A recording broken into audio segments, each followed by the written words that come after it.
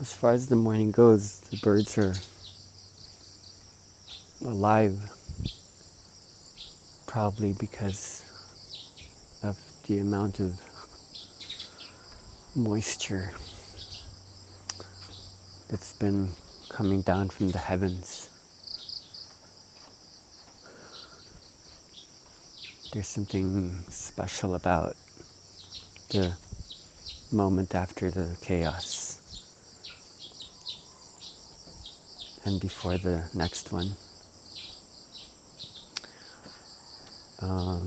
So welcome to the space, and happy to be streaming this with the soundtrack of birdsong from the Indigo Mountain in Maya, where spaces are held beyond just the physical. So what I normally do as my own practice is to try to consolidate many topics that come up in the journey. And right now it would have to be kind of the opposite, where this heralds the many interesting layers that come up and multiplicities in either the experience of inner dance and the coming to know it. So I come to you now as a kind of tour guide, as a mediator, someone who introduces you to what could be a thing, a phenomenon, a subject matter, a spiritual modality, or a being unto itself. It's really up to you and what intentions you hold. Inner dance isn't really just a static thingness, and to approach it as an actual living sentient being is maybe a good starting point. Is it alive? And is it really just a bit over a decade old, that comes from the Philippine Islands through the portals of mystery? Or is it something more than that? So to treat it like a friend, we could then hold these conversations that honors the feedbacks that have spoken again and again through bodies, most especially through the intelligence of the air,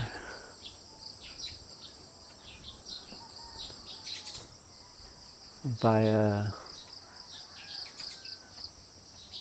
electricity that we learn to read like a book. How do we come into an intimacy with it? The sacred movement, the dance of all that is, that we come to know in our unique, novel ways. So hold your intention dear, hold it sacred.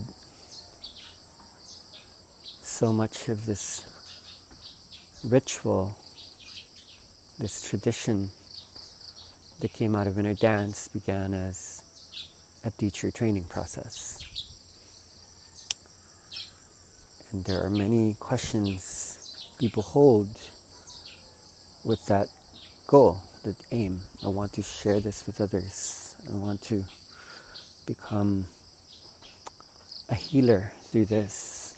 I'd like to hold teaching spaces. Those are pragmatic questions. They can hold some degree of relevance, but they can be quite limiting because techniques, tools, instructions on how one becomes those are already inbuilt into the energy. There's an attraction to the inner dance from so many parts of the world, primarily because it's not something we learn, it's something we remember.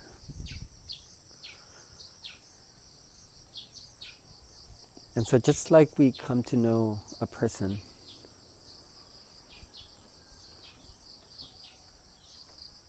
we also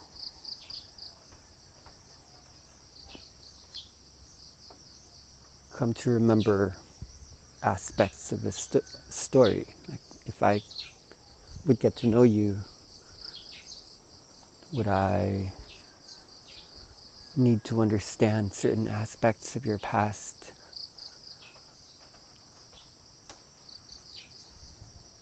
And your history, that which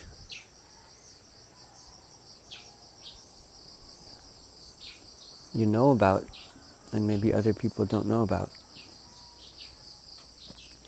Or is there something here as well that comes to know you because it's coming from those places we don't know about, which includes what you don't know about? It's from this curiosity, this sense of wonder that there's so much more.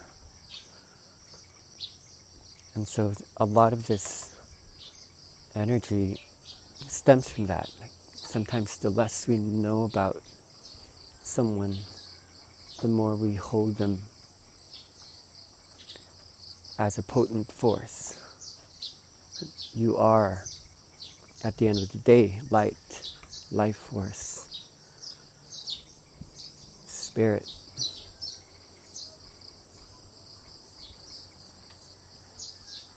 And so inner dance has a history in the same way it has a historicity.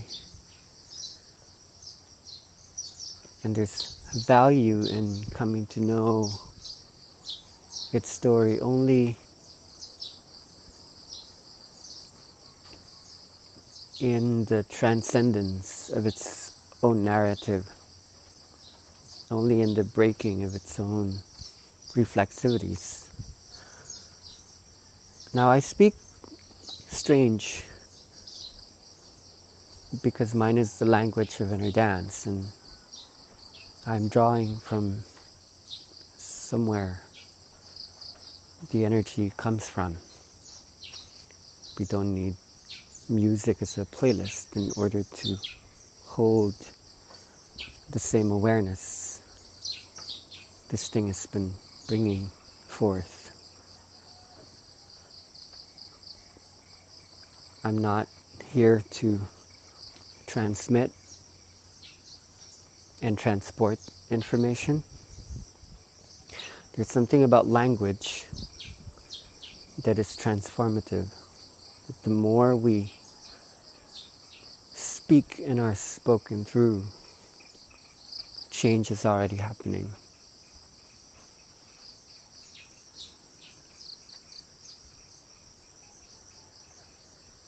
And some people might call it channeling.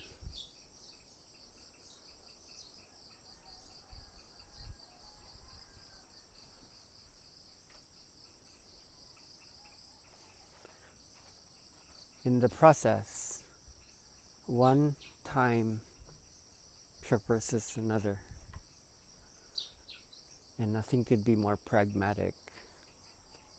I'm interested in the current busy state, the status of involvement of human beings right now, where there's just so much to think about and to do, to study, to read, to take in. It's like these lists, not just in our notebooks. There's outlines in evolution, as if we're headed somewhere, like we're going somewhere important. There's enough clarity in my story of origins, how I spent a long time alone doing nothing productive in the modern sense. Yet then, less was more. And I'm still harvesting 11 or 12 years after my first inner dance, when this spoke clearly that this would travel, this would spread, this would contribute to an awakening process. However lonely and simple I was, having no human contact or personal belonging, it was clear then, even as it's clear now. And so this is, for me, a beneficial thing, a pure pragmatism, this point about less is more. It might be called an essentialism, a prioritization, coming to the core. Questions like, what is the most important? What is the most valuable? What is the foundational or the fundamental thing? So right now I'm not in the same meditative state of not having to deal with people in solitude, surrounded by nature, eating coconuts and oftentimes just air. I'm back in the world, and I feel it's almost taken me a decade to do that, to become a being unto itself, independent, moving by its own intelligence.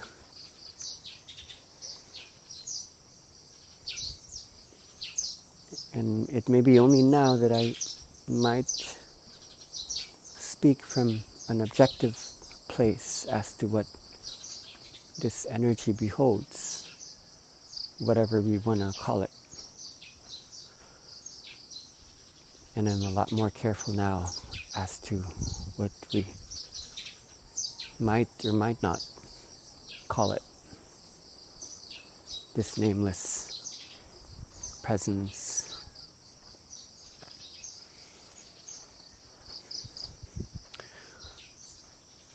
And so what we get to share is an aspect of time.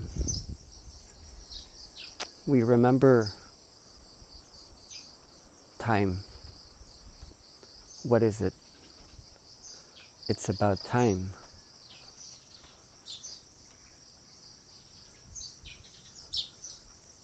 Now one time traverses another, just like each word is an entire library. And this is the gift to an increasing busyness, to be able to take the inner dance outside just the workshop and the soundscape, the yoga mat, the yoga studio. The spiritual workshop is about this traversal. Like people around me probably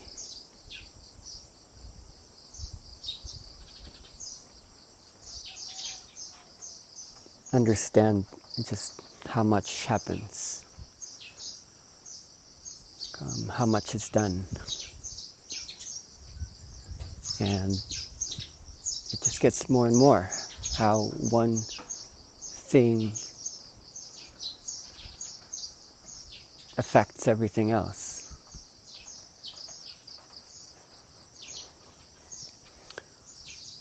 In epistemology, this is called consensus, where something is true when it's made practical.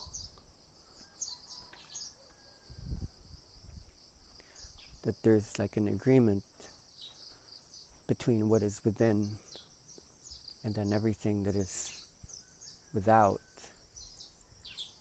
It all becomes one thing. How is all conversation just one conversation? It's always the same conversation, continuing. Nothing is separate. Everything is connected. And so we could work with this aspiration, this intentionality, that the one thing that I do conducts everything. And I found it in a list of 1,000 things that needs to be done. Chores, obligations, activities, like in the dance, when I find that energetic core of things, the what is the most important, the what is the most valuable, then everything else gets done. Everything else is already finished.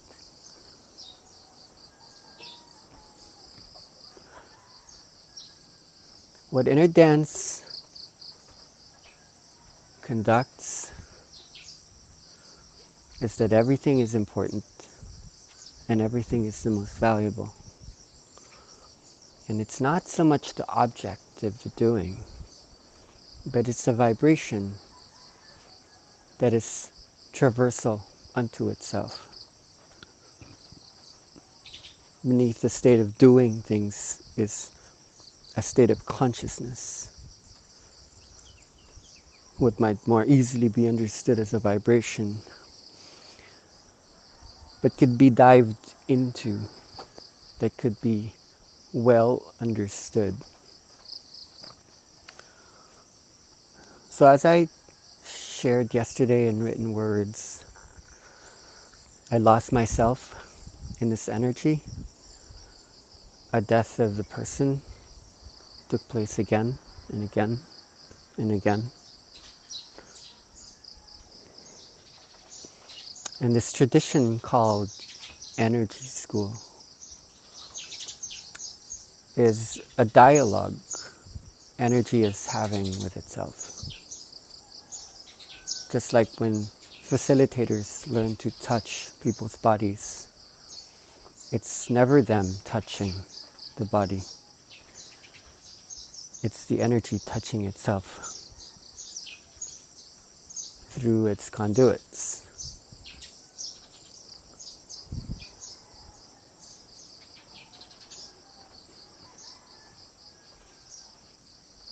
And so we make space,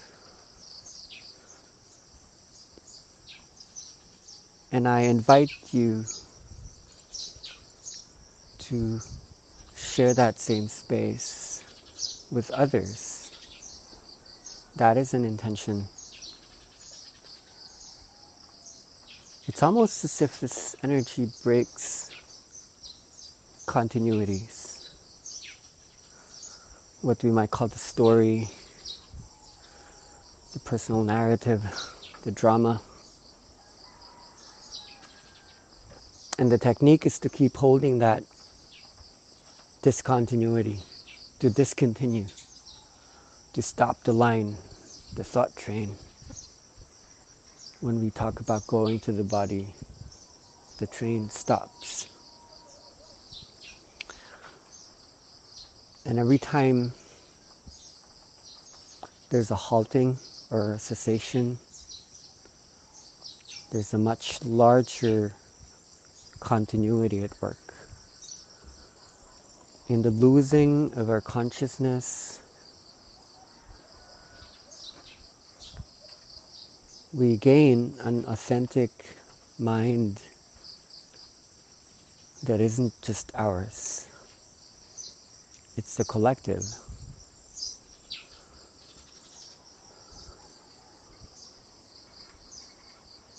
And so I invite you to hold really good questions. These aren't going to be new.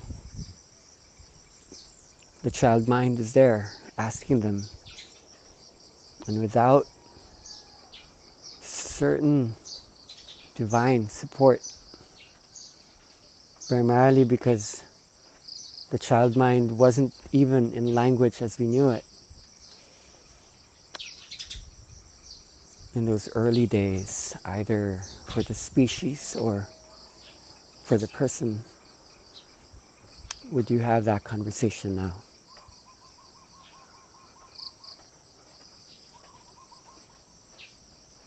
What was I doing here?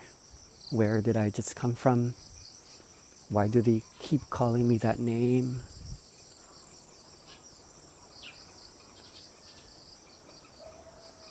There were these questions that initiated you into here, where you are now. Presence, conditions of possibility, what allows you to be what you are now, what you call the past.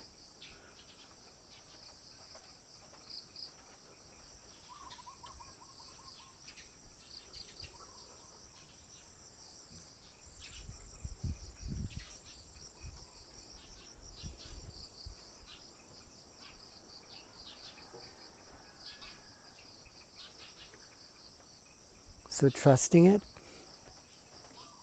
that everything will be done in a way that it's already finished.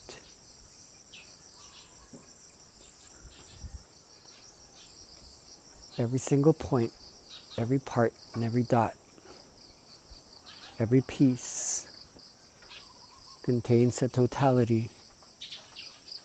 And if it's a vibration,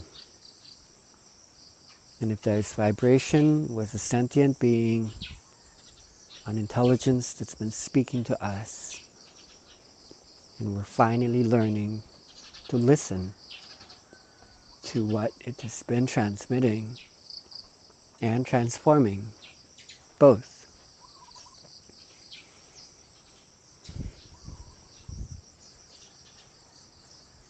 Thank you for devoting your time, your process, your slowness, essentializing what is the most important, prioritizing what is the most valuable. And if the answer truly is everything is energy speaking to itself, then this moment traverses all the other moments. So welcome to this space. Let's just keep your insights flowing, and we delve in parts and wholeness through the colors. The mandala has been there since the beginning. The mudras, the movements, the kriyas, the dance, conducts rainbows. And when we're able to look at rainbows within every color, the white is then a good place to start. I'd like you to develop an interest in the historicity of thought. The consciousness itself moves by its own narrative, however nonlinear you're choosing to be inside a system that unfolds through time and space.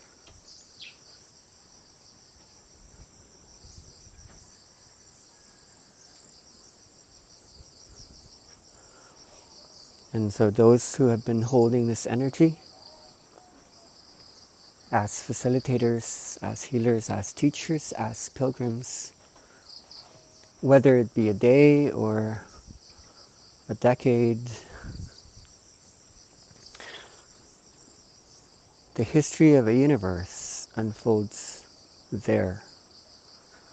And like often people would say, I can't really language it.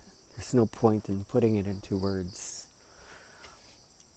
It's all just one thing, all bundled together as these fancy words we like to tag the energetic onto. Something grows like the sun. Something's growing like a universe. And so the paradox of your oldness, even as you become baby-like, something very ancient takes it in, the horizon, as far as one can see. A remembrance, the prefix re means to go back. Remembrance, we know, we're all apart.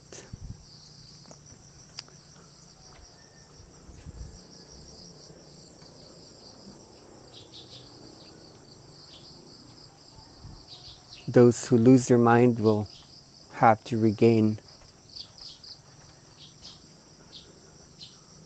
something a lot bigger,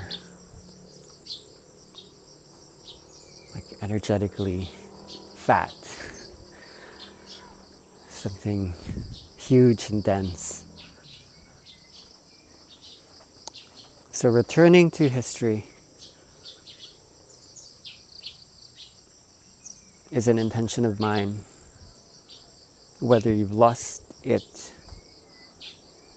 and are on your way to regaining something about it, and another vantage for history is herstory.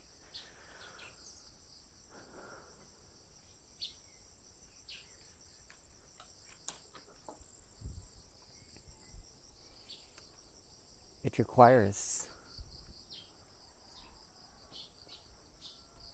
degrees of yourself, and one must be invited prior to opening up to a true understanding of what this could mean to you as a human being, as a parent, as a child of parents.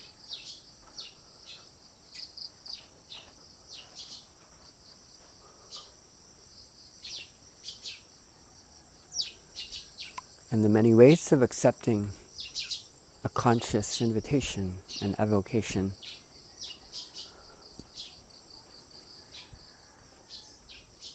It's traversal itself. It's not something we think about. We don't decide.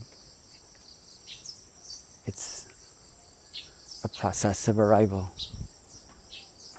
getting there.